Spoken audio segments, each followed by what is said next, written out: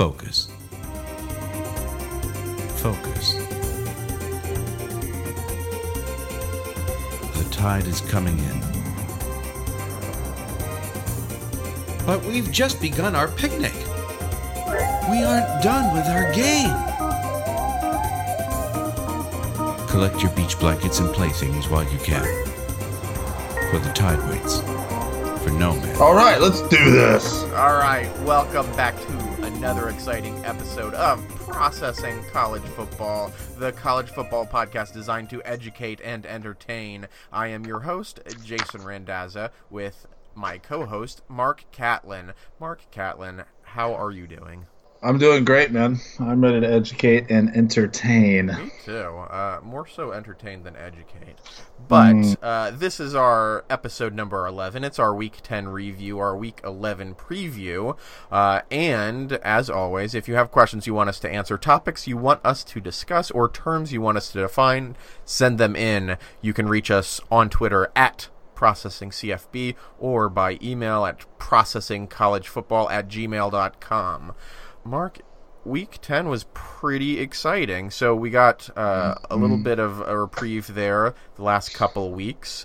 But Week 10 is like, okay, you've relaxed. We got 7 top 25 matchups, and there was some more chaos. Not quite Week 7 level, but there was notable chaos. It was great. It was a great weekend of football. I enjoyed watching it, and can't wait to chop it up a little bit about it. Yeah, but first, let's process some things at the top of the show, and as will be revealed later on in this podcast, this first thing I want to process is a little bit selfish, but just something over the weekend made me think of it, and that is, how are bowl games picked? Like, how is it decided who goes to what bowl game? Yeah, it is a little complicated. However, if you wanted to know the simple formula, and you can look it up because there's a ton of bowls, unfortunately, as we were talking about things like the Camping World Bowl. I love Camping World. Or like it might be the campingworld.com bowl. You never know when the .com is going to show up. But essentially, there's a ton of bowls out there, and the way that it works is usually conferences have tie-ins with bowls. You think about the bigger bowls that people know. So like the Sugar Bowl, for example, is usually the SEC versus Big 12 when it's not serving as a semifinal game. The Rose Bowl would be like the Pac-12 versus Big 10 when the Rose Bowl is not the semifinal game, and the Orange Bowl is going to be ACC versus the highest ranked SEC Big 10 or Notre Dame. So when it's not a semifinal game. So in other words, you have like the Sugar Bowl. It's got conference tie-ins and contracts with these conferences with the SEC and Big 12, the Rose, the Pac-12, Big 10, Orange for the ACC, and then whoever they want to take out after the ACC. So those conference tie-ins kind of have contracts, or the conferences have contracts with the bowls, and so that's kind of how they select it. Of course, the playoff games are going to be selected by the committee, just the top 4, and then they choose where the teams are going to be and who they're going to play. And that kind of goes all the way down. It's not just the big bowls where there's contracts. There's contracts with the bowls in different conferences throughout. And then after that, it's really about how much money can the bowl make off of the team. So considerations are things like how is the fan base going to travel and what kind of viewership are they going to have. Those are kind of the big things. So there's contracts with conferences and bowls. They choose it based on that. And then how much money can the bowl make off of a particular team. It's usually the second consideration. Yep. So maybe I missed it there, but did you say that one of those, the cotton or the sugar, they have a deal with Conference USA? Is that right? Like maybe the person who finished like second or third in Conference USA gets into one of those bowls? Well, actually, it's just now that UAB started up their program, it's a contract directly with UAB. Oh, okay, great. Yeah, so they're like, look, the Blazers, we want the Blazers. We want the fire-breathing dragons on our side. Okay. And so, yeah, it's a contract directly with the school, which is kind of cool. It's good for the University of Alabama system, but especially the Blazers. Sure. Well, so, okay, that explanation was illuminating, but it didn't help me decide whether or not I can buy my tickets for the Bahamas right now to attend the Bahamas Bowl. Yeah, I would probably hold off. Okay. Well, real quick, maybe you know the answer to this and maybe you don't. When do they announce the bowl games?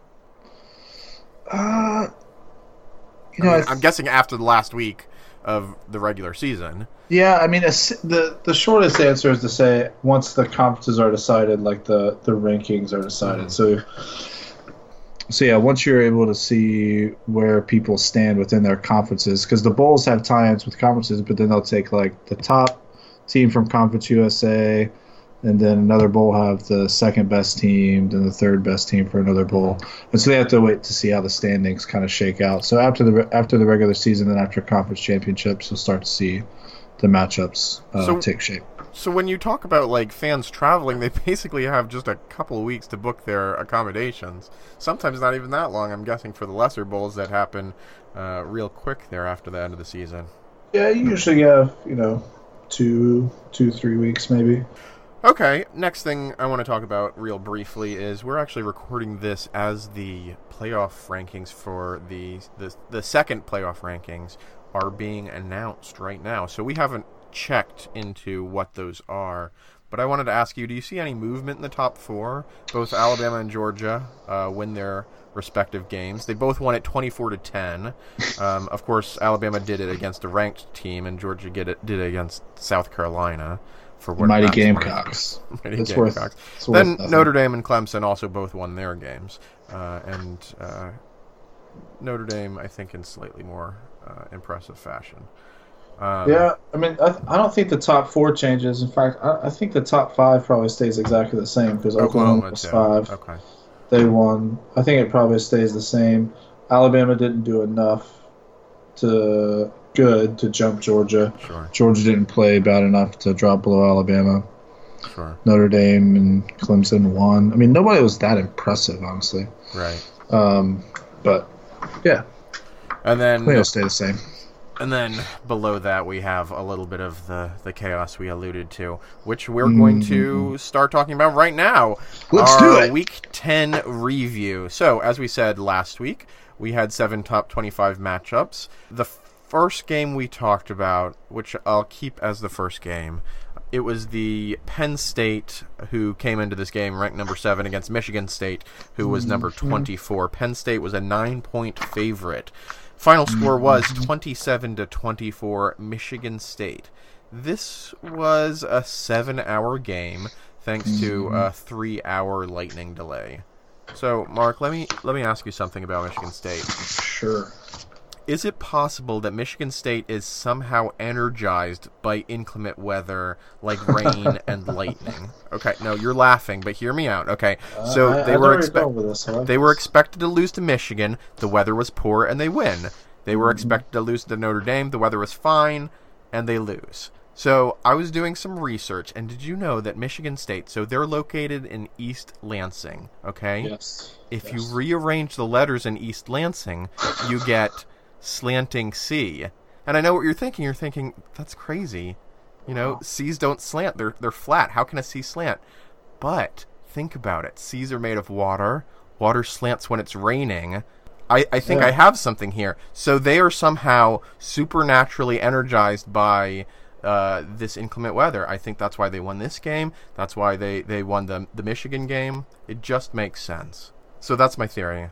It's important to note that I actually spent some real time coming up with it instead of researching any meaningful analysis of this game. I will say the slanting is creative. How compelling, however, I'm not quite sure. But I do like that. How long did it take you to come up with slanting C? I think it was the only slightly weather-based thing in the anagram finder that I used online, so I don't know. You used an anagram finder. That's amazing. Yeah, I mean, I do. Here's the thing. There is something to it in terms of the Big Ten playing outdoors, crazy weather. They know how to play in it.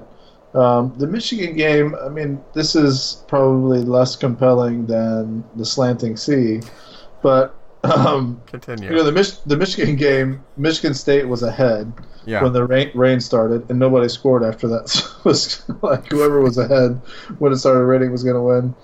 And then the Penn State game, I mean, it's interesting to think about. One, Penn State just didn't play very well, but I think, when you have a delay like that and it's at Michigan State, the facilities to house the home team are a lot better. So when a delay happens, you have all your facilities available to you. Like you can, spread the team out.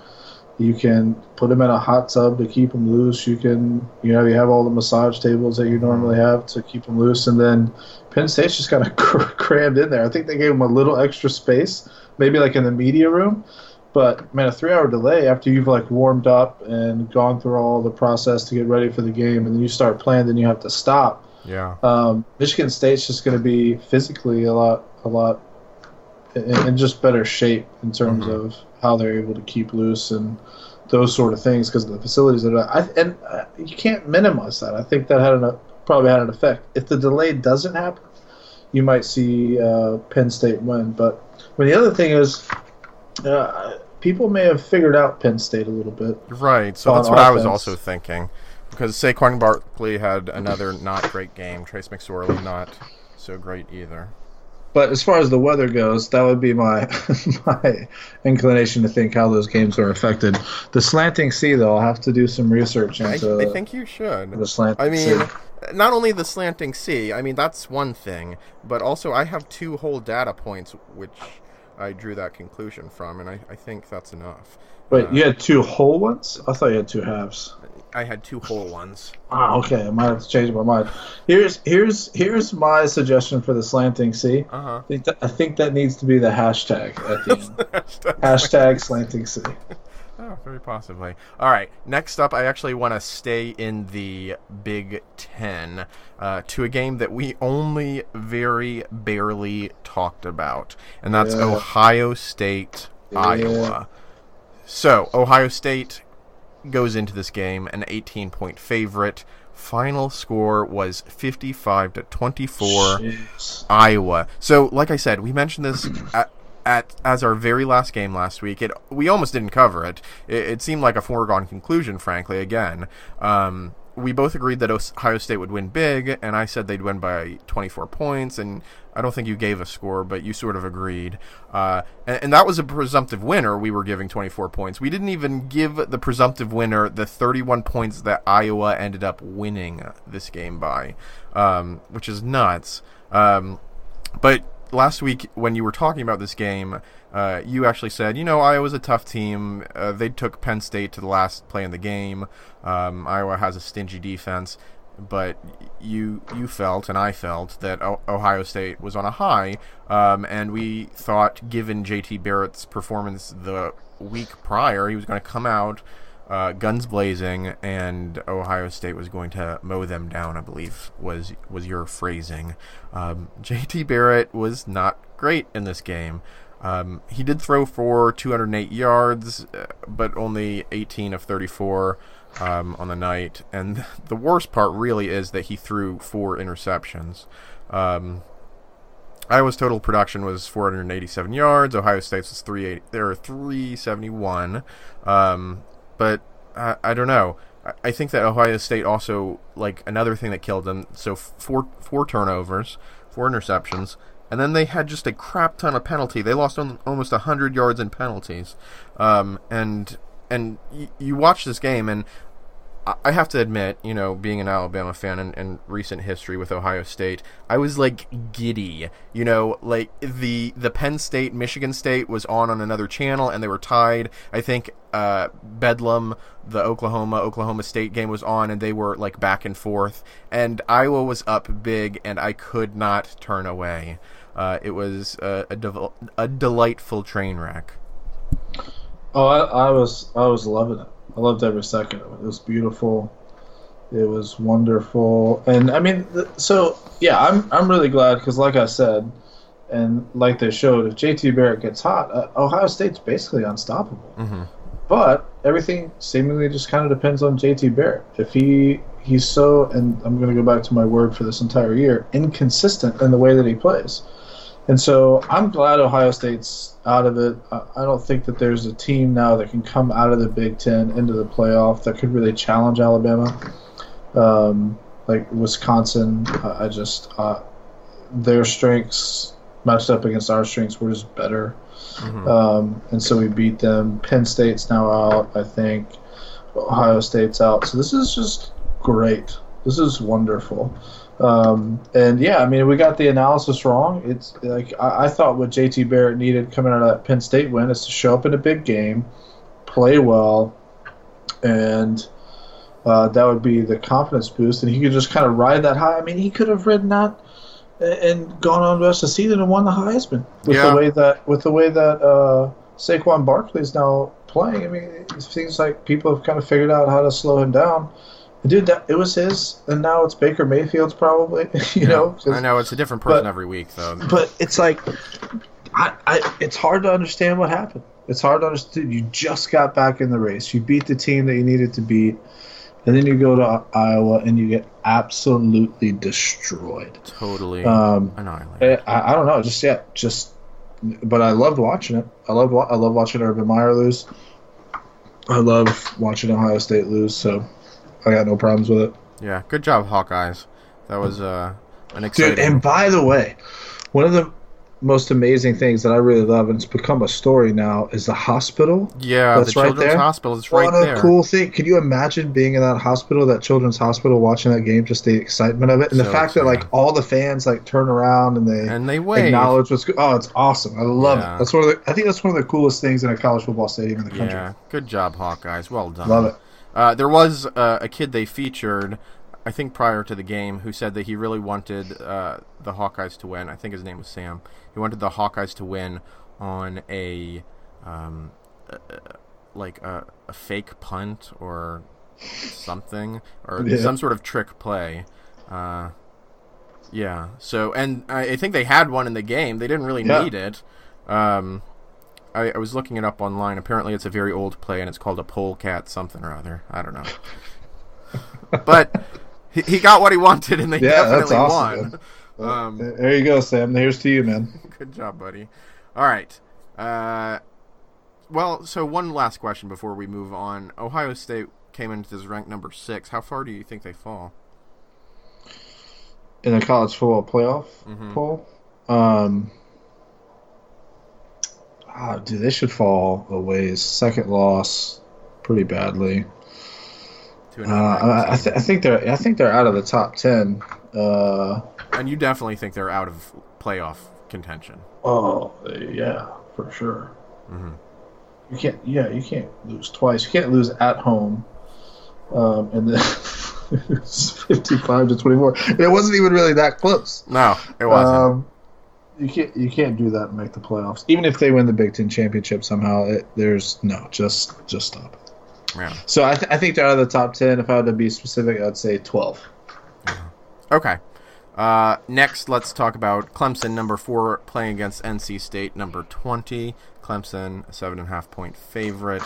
They won by 7 points. Final score was 38-31. Back and forth in this game. You picked NC State, which is important to know because it was wrong. NC State was leading for huge portions of this game. And then after halftime, Clemson just came back. So we were texting back and forth at the beginning. NC State really looked like the better team out there. Oh, they did, for sure. And so when Clemson came around and turned it around after halftime, it was a little bit surprising. Although it was hard fought, it wasn't like NC State was ever completely out of it. I think they were down maybe 2 touchdowns at one point. Yeah, they had their chances. They just didn't do what they needed to do, and that's the difference between good and great teams is when you have the opportunity to take advantage of them. That's what everybody says, about playing Alabama is if you make a mistake, Alabama capitalizes on it. Mm-hmm. And so that's the difference, between good and great teams. You have those opportunities to win and you take advantage of them. NC State could have won the game several times, and they didn't pull it out. But I still feel good about my pick. I think they could have easily, but sure. Clemson's just a better team. I picked a lot. I think I might, apart from Alabama winning, I might have gone over this week. No, Arizona. I got my Wildcats in there. But yeah, I picked a lot of close games. I picked a lot of upsets, but they didn't happen. Did you happen to get to see that Ray McLeod 77-yard punt return? No. So for those listening at home, you should go back and watch this. I think they wrote articles on this run. It was a punt return. It was 77 yards, and it tied the game up. But basically, this guy, he evaded like 5 tacklers, and I say evaded, but really they all got hands on him, and he was just able to shake them off. And really, he didn't really seem like he was slowed down. It was a pretty incredible run. Anyway, good job, Clemson. I guess you can stay number 4 for now. Next, we have Stanford playing against Wazoo. Wazoo slightly less than a field goal favorite on this one, and they ended up winning by a field goal. Luke Falk, quarterback for Wazoo, had 3 touchdown passes. Pretty good. He threw the ball 48 times in this game and completed it 34 times. I don't know what his total yardage was, but he was pretty good. This looked like it was an exciting game. Again, it was Pac-12, so I didn't stay up to watch it. Any notes for it? No, it's sad. Stanford, I picked them to come out of the North. Doesn't look like that's going to happen, but we'll see. I still think things are decided up there. We'll see how it all plays out, but sure. Pac-12's a few weeks left. Riding the playoff struggle bus. So we'll see. I don't know who's on the non-struggle bus at this point. The SEC, I guess. Next, strange. Let's talk Bedlam. Oklahoma, ranked number 5 coming into this, played against number 11 ranked Oklahoma State, and it was supposed to be a close one. Oklahoma State was projected to win by about 2.5 points. Final score on this, 62-52, Oklahoma. I said that Baker Mayfield had a chip on his shoulder, and he did, and that chip helped him throw for 598 yards on 24 passes. He had 5 touchdown passes. He did have 2 interceptions. Like I said earlier, Baker Mayfield was Saturday's Heisman winner. Because of this game, I kind of have a new system for watching Big 12 games. I watch only the last few minutes. It's like basketball. Nothing happens in the first 90% of the game that matters. You just watch the last few minutes, and you really see all you need to know. I hated everything about this game. I mean, I don't even like it. It looks like not only is it like a basketball game, this is a basketball score. There's no defense. It's completely pointless, and I don't know. I hated everything about it. I hated that Oklahoma won. I hated how they play. I hate how they play football. It's utterly pointless. 62-52, and you put in the notes here in parentheses, no overtime. Yeah, right. Because it seems like it would be, but it was 38-38 at halftime. Yeah, like and it's not because like you have powerful offenses and all that stuff. Just play defense, tackle somebody, cover somebody. Like just do something. So teams like this, has it been your experience? Teams like this, when they do play a team that focuses on defense, like Alabama, say, do they do well because they're so much favoring offense, or do they do extremely poorly? They don't score 62 or 52 points. I can tell you that. I mean, it's abominable. I mean, the closest that you come to something like this is when Oklahoma played Alabama in the Sugar Bowl several years ago, and Trevor McKnight was playing for Oklahoma, and they came out and scored. Maybe they scored 35 points even. In the first half, but there was a whole bunch of circumstances around that did that. They scored only 1 offensive touchdown in the second half, but it was a rough game. But generally speaking, what happens is good offenses get shut down by good defenses, and if you don't show up to play defense against somebody like Alabama, you're going to give up a lot of points too. So I mean, if Alabama plays Oklahoma State and wins 62-52, I'm literally no, Alabama, you're done. Shouldn't be in the college football playoff. the worst team in the history of college football. This happens, and it's like, oh, Oklahoma, man, they're back in the college football playoff race. This is abominable. This is a disgrace to college football. It should be a disgrace to the history of Oklahoma football. Built on defense. You gave up 52 points. It's sad. Did Oklahoma used to play defense? Is that something they used to do? Yeah, everybody did. So this isn't a tradition that the Big 12 just has, is that they just... Well, the Big 12 is not that old. It used to be the Southwest Conference. Maybe we can talk about how conferences have developed and process in college football, but it's just embarrassing. It should be embarrassing. You should be like, okay, we won, we're going to move on, and we're just not going to talk about it anymore because it's embarrassing. All right, let's talk about some teams that did play a little bit of defense. Alabama, number 2, playing against number 19, LSU. Alabama expected to win by 3 touchdowns here. They ended up winning by 2. Final score was 24-10.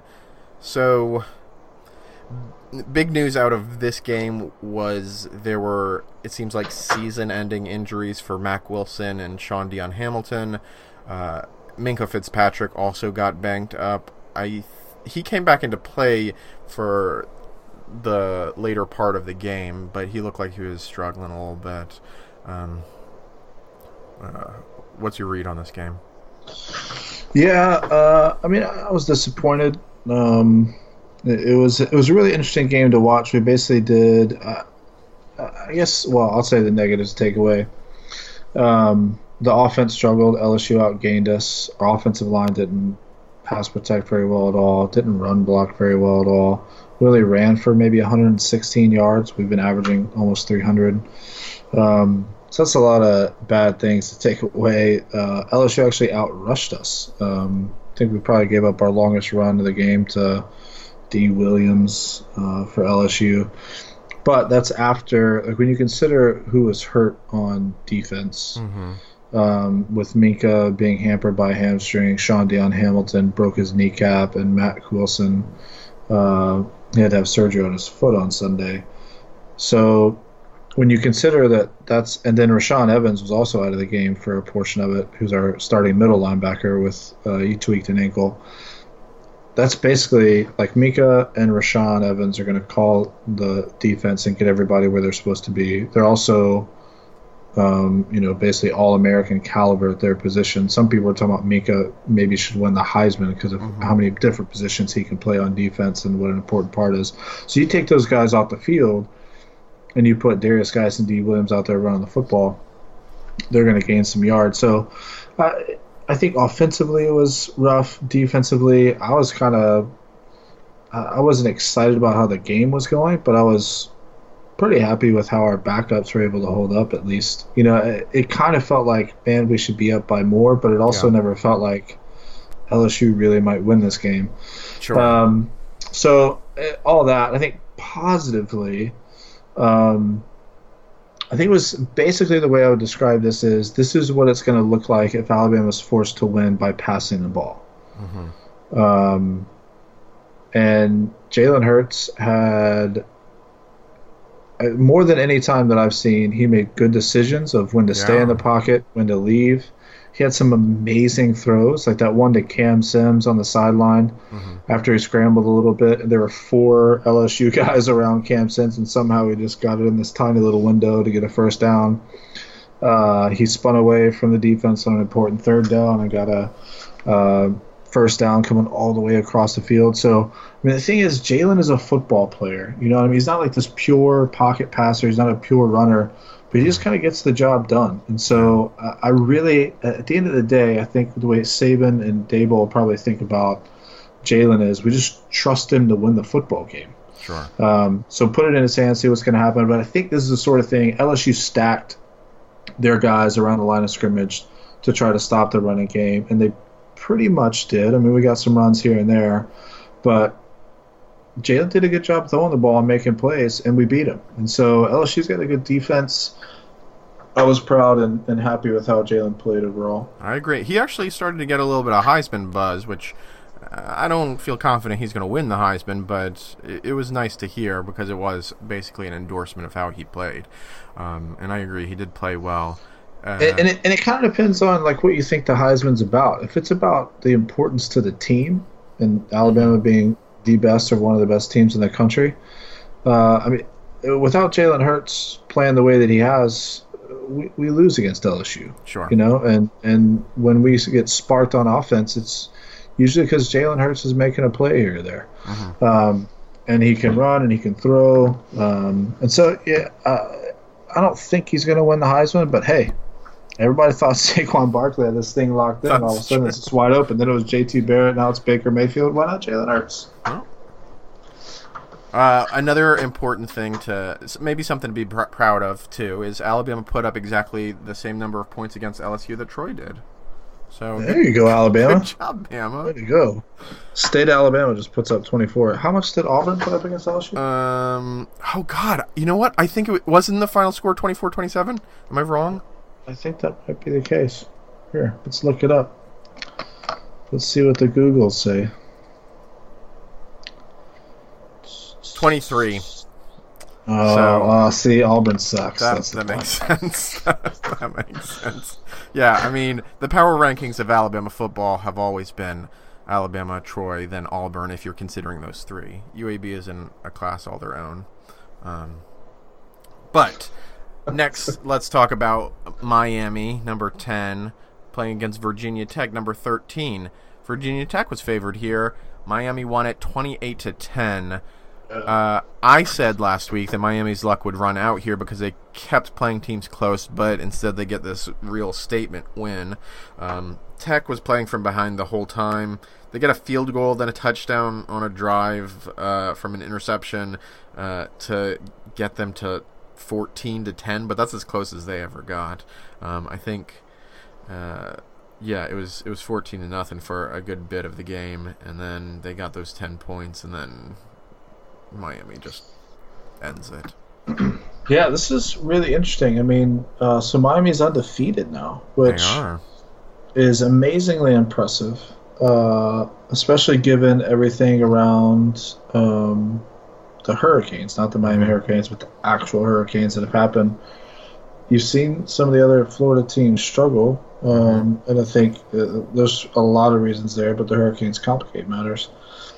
It's extremely impressive what they're doing in my mind, and I think I don't think the committee's going to do this, but if I were the committee, I mean, right now, basically, I think this is right. You have 4 undefeated Power 5 teams: Alabama, Georgia, Miami, and Wisconsin. Right. At this point in the season, with the way things have gone, that would be my top 4 in some order. To reward the fact that, okay, well, maybe they haven't played anybody. Okay, well, Oklahoma lost to Iowa State. They were supposed to beat them, weren't they? Sure.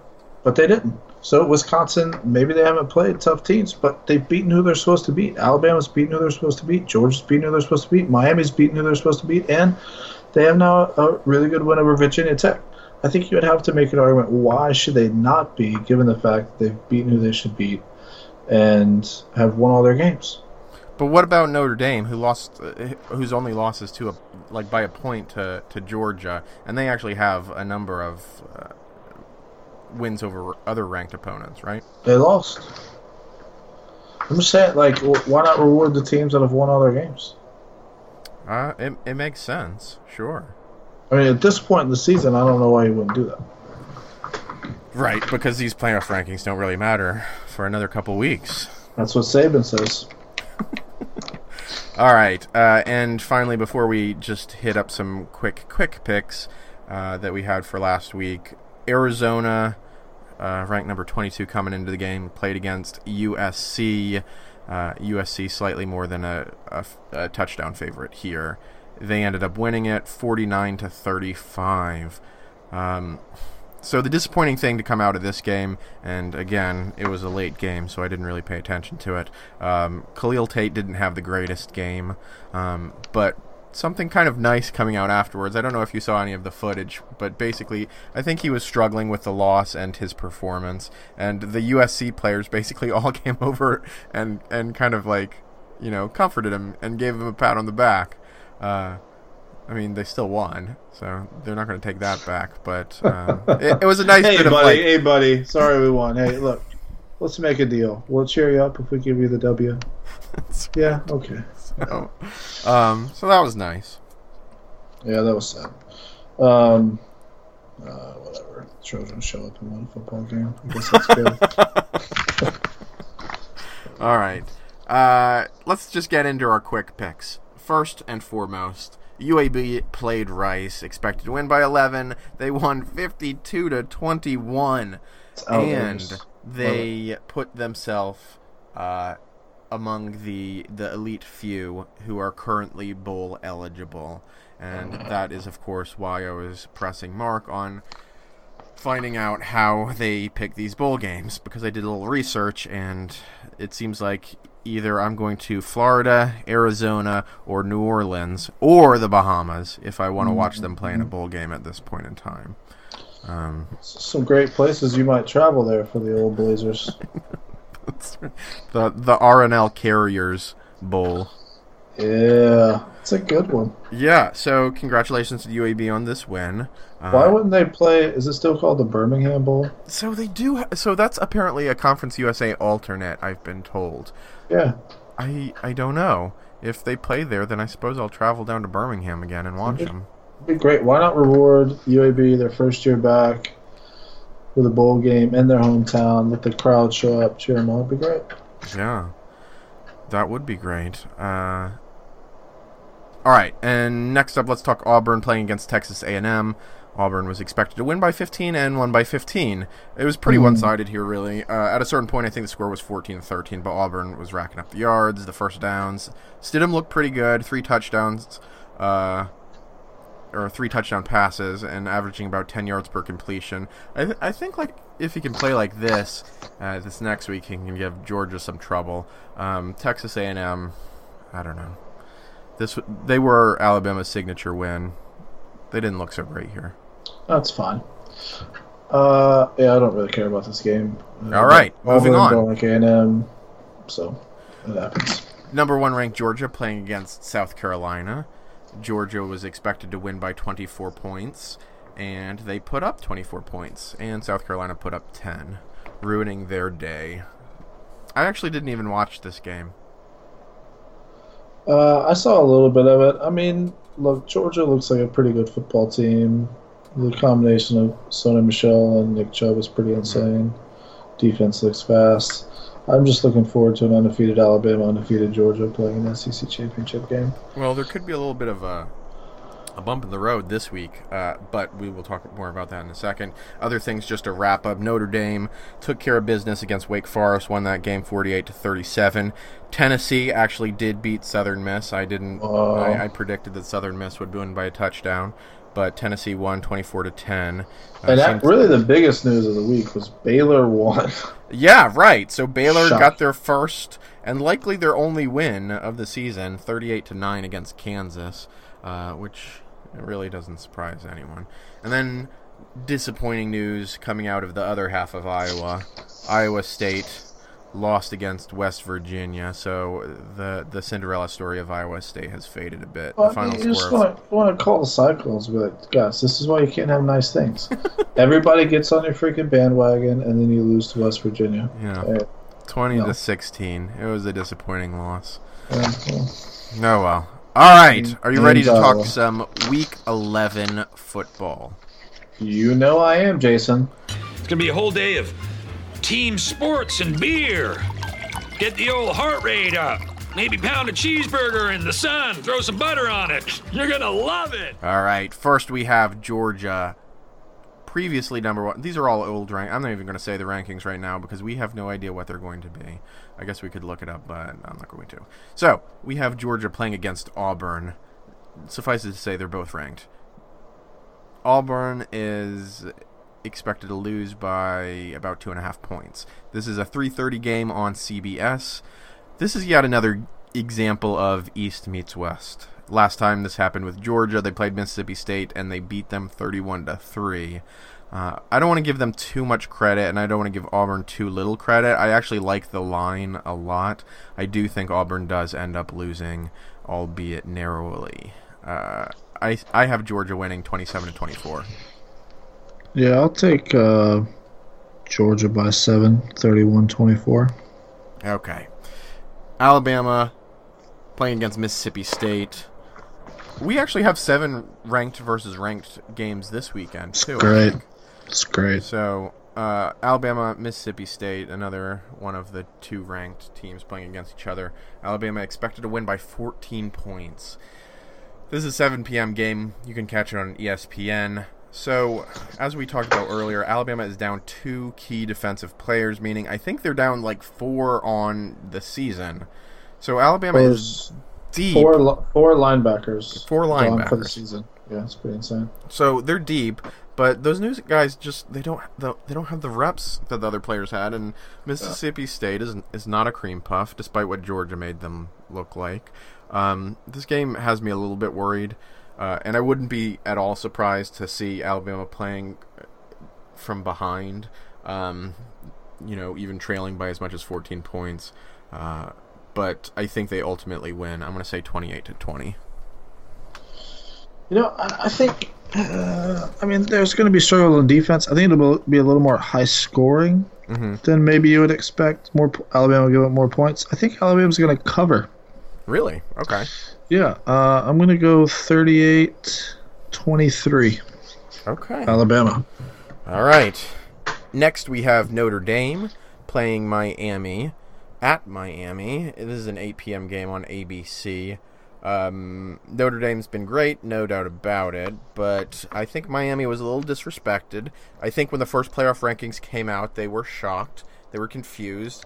They were like, wait, we don't just have to win, we have to win by a lot. And I think that kind of, flipped a switch in their head. So now they've turned it on. I have them winning this one outright, 24-14. Who do you have winning? Miami. I agree. I mean, this is great. I love seeing a good Notre Dame, good Miami team. This is reminiscent of the 1988 game, Notre Dame versus Miami, Catholics versus convicts. Oh, right. I saw the 30 for 30. Oh, it's great. Just these teams don't like each other, and it's wonderful. So that game was pretty amazing. Notre Dame won 31-30. And pulled it out for the Catholics, but the convicts are going to win this time around, and so we got. I got Miami winning. You got what? Did you say? You said 24-14. Yes. Wow, that's pretty good. I'm going to go 28-21. Miami. Okay. All right. Next, I don't really have a whole lot to say about this game, but I decided to put the games in order of 1, 2, 3, 4. So 4th ranked Clemson playing against FSU. Clemson a 16-point favorite. 3:30 on ESPN is where you can watch this. I think Clemson covers the spread. FSU's just been struggling all year, and I think I don't know. I think that Clemson is several standard deviations better than FSU at this point, unfortunately. Yeah, I think FSU has had a tough season, but I think this is kind of their Super Bowl right here. They're gonna show up, and Florida State's gonna win it, 31-30. No kidding.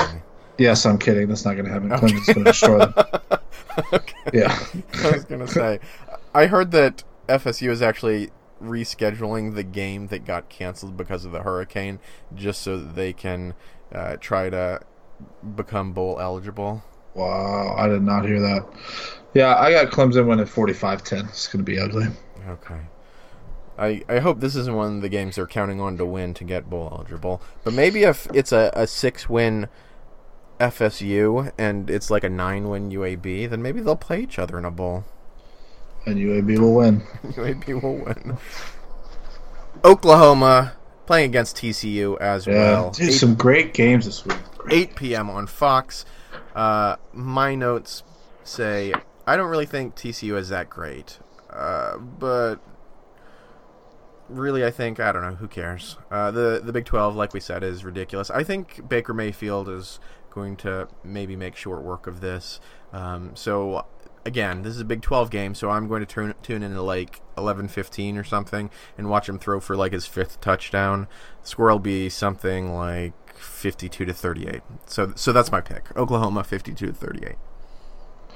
52-38 Oklahoma. I'm going Horned Frogs. Really? Shooting blood out their eyes. And I'm going to take TCU 146 to 145.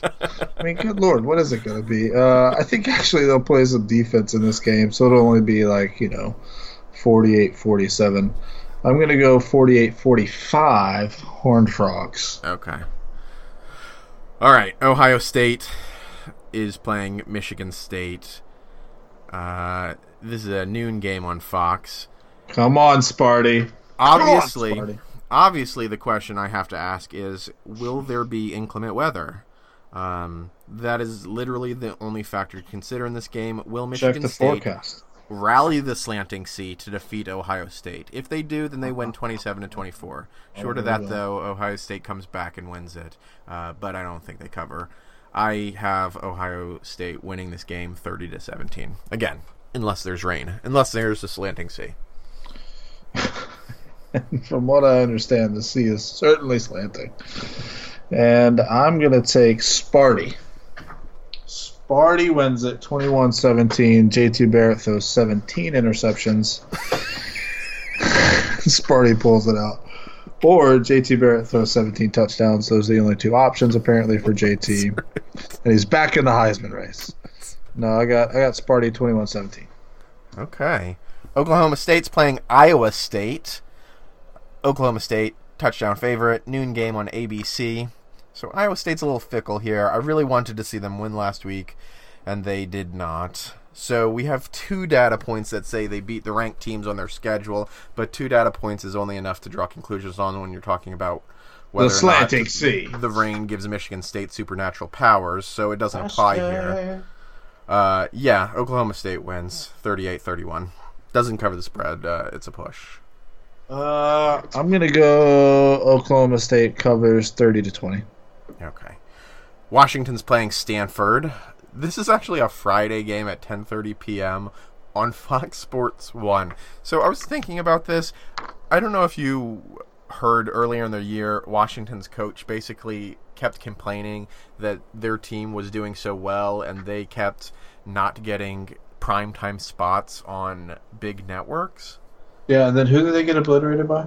Yeah, I don't really... Who did they get obliterated by? Cal was Washington State, right? Yeah. See, we don't Arizona State. Arizona State. I think so. Anyway, it doesn't matter. So I almost think that the networks are still angry about that, because not only is this still a 10:30 p.m. game, but it's on Friday, and it's on Fox Sports 1. And these are 2 ranked teams playing each other. At least I think Stanford's still ranked. Oh, sorry, they didn't get obliterated. They just lost 13-7 to Arizona State. You scored 7 points. Right. So this is actually my Pac-12 North Division winner versus yours, right? Yeah, so Stanford wins, obviously. So if Stanford loses, though, I think they're both... If Stanford wins, then they're both tied at 5-2 in the conference play, and Stanford, I think, gets a top spot. But I have Washington winning this 31-21. Yeah, I think Chris Peterson's just so angry that it's on Friday at 10:30. Chris Peterson being the head coach of the Washington Huskies.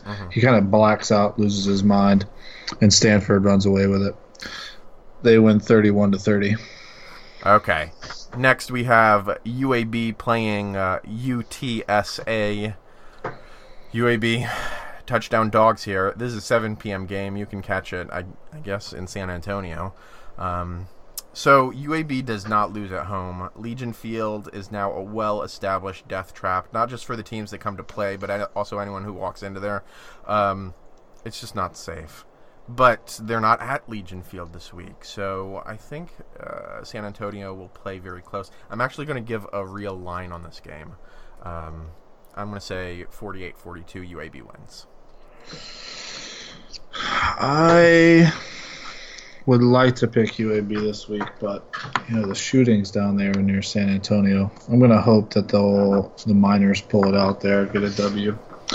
I'll take the UTSA. I'll take UTSA is not the Miners. That's UTEP. UTSA. I'll take 28-27. Win by a point. Okay, and then finally, our last game I have to preview this week is 7-1 Yale against Princeton, who's 5-3. Mm-hmm. This is a 1 p.m. game. Tell me your thoughts on this one, Mark. Well, it's going to be a good one. It's homecoming here for the Princeton Tigers, which should be a lot of fun. And Jason, you're going to be here for the game, right? I am going to be there for the game. You and I are going to watch this college football team in person, or college football teams play each other in person. But you and I, we're like oil and vinegar. I think that's why this podcast works. We agree on practically nothing except for most things. But this is where we disagree. So I know you're going to pick Princeton. I'm going to pick Yale because Rory Gilmore did not go to Princeton, and she could have. She was accepted to Princeton, Yale, and Harvard, and Lorelai Gilmore actually called Princeton stinkin' filthy. So I think Yale wins big. I will be wearing my, gray and blue or whatever the heck their colors are. Wow. Well, that's pretty bad. Yeah, I think Princeton is going to win this game. It's homecoming. They need to salvage a little bit of the season. Here's what you don't know, Jason. Here's what you don't know about Princeton tradition here. It has little to do with the teams themselves, although I think Chad Kanoff, the quarterback, sure, he's gonna go off. He'll throw for over 300 yards, shred the defense, and we'll win 38-31 here at Powers Field on Saturday at 1 p.m. But what you don't know is Princeton did beat Harvard. Gave them one of the worst home losses they've ever had in the history of their football team, which is a long time. And if Princeton beats Yale, then there's this kind of bonfire that they do to celebrate beating both Harvard and Yale. So they have some motivation. I think the Ivy League championship is a little out of reach for them at this point with 2 losses. But they got the bonfire to look forward to, something to cheer about at the end of the season if they beat Yale. So I think they'll pull it out 38-31. Should be an exciting game. Yale's a great team at 7-1. And so, yeah, I'm going to take Princeton over Yale. And just in case you're wondering if you want to catch this game, it will be televised on 11 Sports and also streamed on the Ivy League Network. So you got Bill Spalding and Jack Ford there on the play-by-play and the color commentary. So be sure to check in to 11 Sports or Ivy League Network if you're interested in watching this game. Should be an exciting one. 11 Sports. I've never heard of it. What was their letter grade in sports? Did they get a B? Yeah, they're B+ Sports. They're B+ Sports. Well, it's good. All right. So that's our podcast for the week. Unless you have any other games you want to talk about. No, I don't think so. I'm looking forward to seeing how Alabama does against Mississippi State, what that defense looks like. And I'm looking forward to watching a football game with you up here. Should be a good time to watch the 140th meeting between Princeton and Yale. Sure. I just hope that they don't throw me on that bonfire for wearing all those Yale colors. They won't. If you can figure out what the right colors are. I probably won't. No, but I think, man, this is shaping up to be a great weekend in college football. Which also means, Jason, we didn't really talk about, we're going to watch the Mississippi State-Alabama game together as well. Yeah, we are. So, man, we got an exciting week of football. It could be, especially since we might have some Mississippi State fans there. So, yeah. Is that right? Well, we'll talk about it later. This is terrible. All right. But that's it for us on Processing College Football. Again, find us on iTunes, find us on Google Play, rate and review us. It really helps with our rankings. You can tweet at us with the hashtag SlantingC and tell us what games you're looking forward to. I actually don't have any special comments to give you, but if you hashtag SlantingC, then we'll know you were listening. I guess. We'll get something out of it this time for once. Oh, yeah, it's just a total surprise. All right. Have a good one. See ya.